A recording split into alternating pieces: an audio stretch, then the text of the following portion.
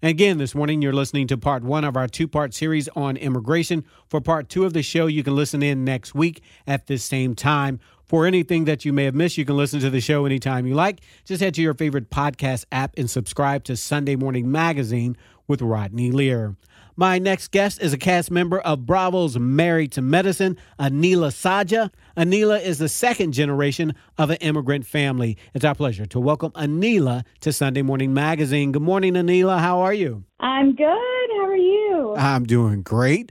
Now, let's start at the beginning for you. Now, when you were asked to join the cast of Married to Medicine, what was your initial reaction? I kind of thought, I might be a good fit, because I'm a doctor's wife. I have personality. I'm bubbly.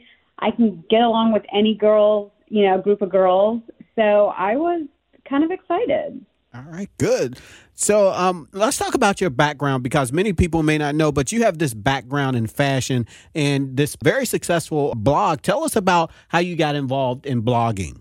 So honestly, fashion has always been a part of my life. There's never really been a starting point. Like, I grew up playing dress up. Like me and my sister would play dress up, and then now I play dress up as an adult. So, I started working in the corporate world in the fashion industry, and that was kind of how I was like, if I'm going to do, I got a degree in computer information systems because, being Indian, we got to either be a doctor, lawyer, be in computers. So I pleased my mom by doing that. But then I was like, I got to take this in somehow into the fashion world. So then I moved to New York City. I worked for a cosmetic company up there. So I got to see it. We would have to dress trendy to walk into the building. So it was great.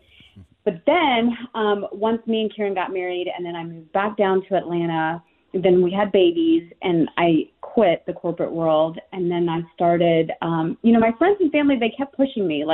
I think blogging would be something. It was new, it was in, everyone was shopping through influencers. And that was something that I used to do. There was a few influencers that were out there that I just loved, shopping through them. And it was anything she would wear, I'm buying. So I was do this myself. This is something I've always loved. I'm really into it. I just have a baby right now. Why not? And I kind of just started doing it. And I started it off just doing it for fun.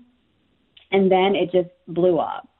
All of a sudden I started getting tons of followers, and I just started growing and growing. People asking me questions about every little thing, not even what I was wearing, but then places I was going to, they wanted to know, the furniture pieces behind me, they would want to know where it's from, so it just kind of blew up like that. All right. Now, so what is it like for you when you're filming Married to Medicine? What was it like for you to have all those cameras following you everywhere around? Is that something, now people say you get used to it, but most of us can't imagine that. Is it something that you get used to? You do. You actually really do. I think in the beginning it was definitely weird and different, oh my God, there's these lights up and cameras everywhere.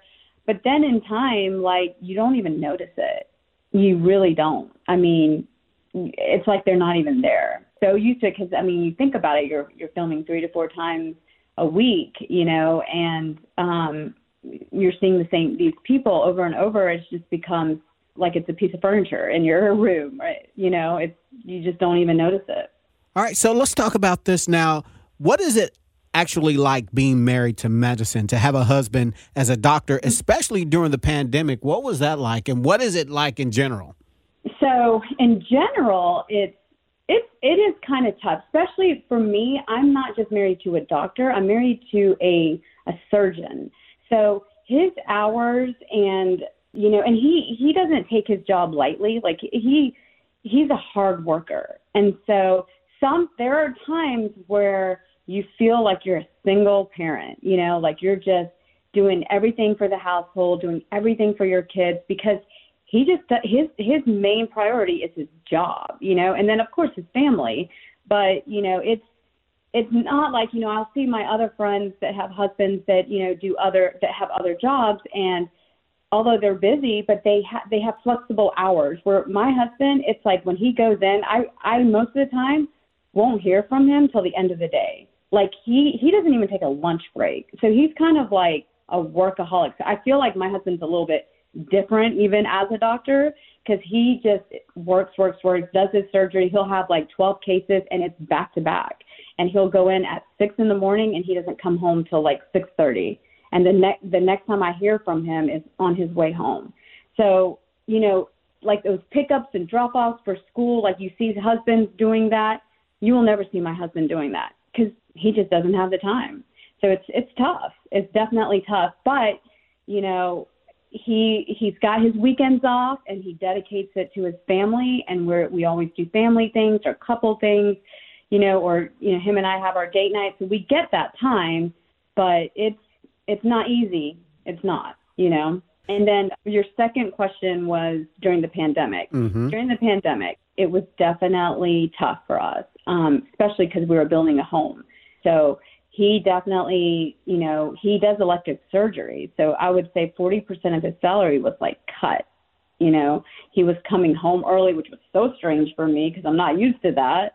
And so it was definitely a tough year for us. And in case you're just tuning in, you're listening to part 1 of our 2-part series on immigration. For more information on immigration, all you have to do is reach out to us on our Facebook page. Follow us and like us at Sunday Morning Magazine with Rodney Lear on Facebook. On the phone with me now is Anila Saja. You know her from Married to Medicine. Now, Anila, you come from a family of immigrants yourself. Now, are you considered first generation or second generation immigrant? I'm first generation, and then my parents, they migrated in 1972. So they were born in India, but I'm first generation Indian American. Now, let's talk about this. I want to talk about, you were born and raised in Savannah, Georgia, as I understand, from an Indian American heritage. What was it like for you growing up in the South, Anila? It was really tough, honestly. I mean, growing up in the South, I mean, I had to deal with both cultures. You know, going to school, it was tough because like the people down south, they didn't understand who I was, honestly. You know, you were either black or white. Brown just didn't work. You know, I was foreign to them just as they were foreign to me. And, you know, it took time. I realized that I had to find things that we had in common, you know, for me to like fit in. And so it took time. You know, it was hard growing up because, again, there weren't many Indians like us. So, and it was weird because I would be so American at school, and then I would come home to like this Indian family that my parents were very Indian and have an Indian dinner and like do the Indian things, you know. So it was difficult. But, you know, I think once I got into college, I was able to like find people more like me and then kind of be able to fit in more, you know. So you talked about not fitting in, but do you think you were bullied because you were from an immigrant family? I got a lot of name calling. Like it would be, you know, are you Dot or Feather? You know, what tribe are you from? Like they just didn't understand who I was or where I was from. Like they didn't understand India, like, you know. So it was a lot of that, you know, so many different name calling. And it was just, you just didn't have a group to fit into, you know, I was left out a lot. But I was able to kind of find my place once I got into college and, you know, found friends that were Indian like me. They kind of went through the same things. You know, we had a lot of that in common. And then now, you know, times have changed and things are, you know, everyone, you know, it's just more diverse now, especially in Atlanta. But in the South, in Savannah, like in that time, it was very tough. Now, I was watching Married to Medicine, and in this particular episode, your daughter, you sat down and talked to her because she was facing some of the same issues that you faced growing up in terms of body image and not fitting in.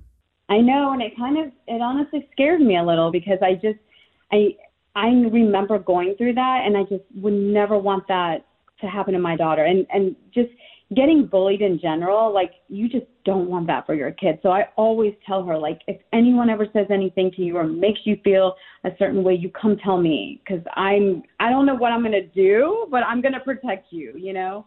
But yeah, that's just for her to, you know, come and tell us that she wanted, you know, light skin and blonde hair and blue eyes and just assuming that that's what's beautiful. I was like, no, I have to tell you now. And every day, like literally every day, I tell her how beautiful she is.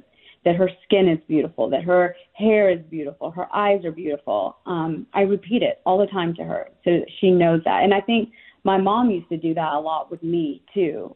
And it just built my confidence level. And so I have to keep doing that with her. And I never want her to go through what I went through. And almost along the same lines, what advice would you give to other women and other that may be going through some of the things that you went through as a youngster? You know, I would just want to say that, like, you know, we live in a different time now, you know, and be happy with what God has created you to be, you know. And just look out now. Like we have so many strong female characters that are out there now. You know, we have Kamala Harris, who's the vice president. Miss America was our cousin, actually, Nina Davlor. We have so many people to look up to that are different colors. So whatever God has given you, whatever God has created for you, be happy with that because you are beautiful. And again, this morning, we're speaking to Anila Saja from Married to Medicine. Now, you guys recently wrapped up your reunion show. What was that like for you? It was great.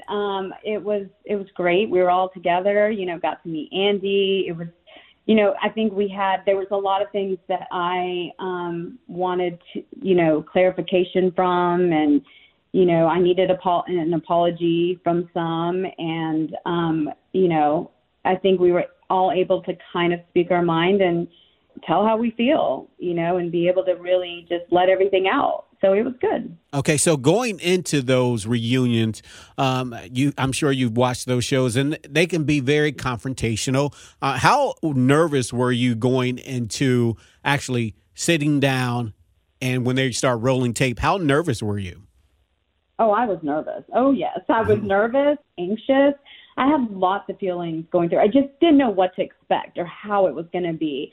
So I was definitely nervous, but I was also excited at the same time. You know, I was ready to, you know, get down to say the things that I needed to say and clear up some things that were not true. So, but yeah, I was definitely nervous. All right. Well, we're running out of time. If our listeners would like to find out more about you, Anila, if they would like to find out more about your blogging, everything that you do, how can they find out more?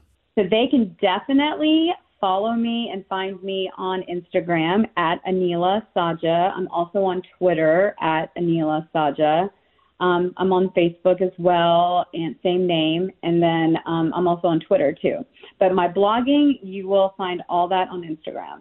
All right. Thank you so much. I really appreciate it, Neela. No problem. Well, that's it for part one of our two-part series on immigration. Be sure to join us next week as we continue with part two of the series. We talk about immigration reform, and we speak to an immigrant who has family members who are undocumented. That's coming up next week on Sunday Morning Magazine. I'm Rodney Lear. Until next week, be encouraged.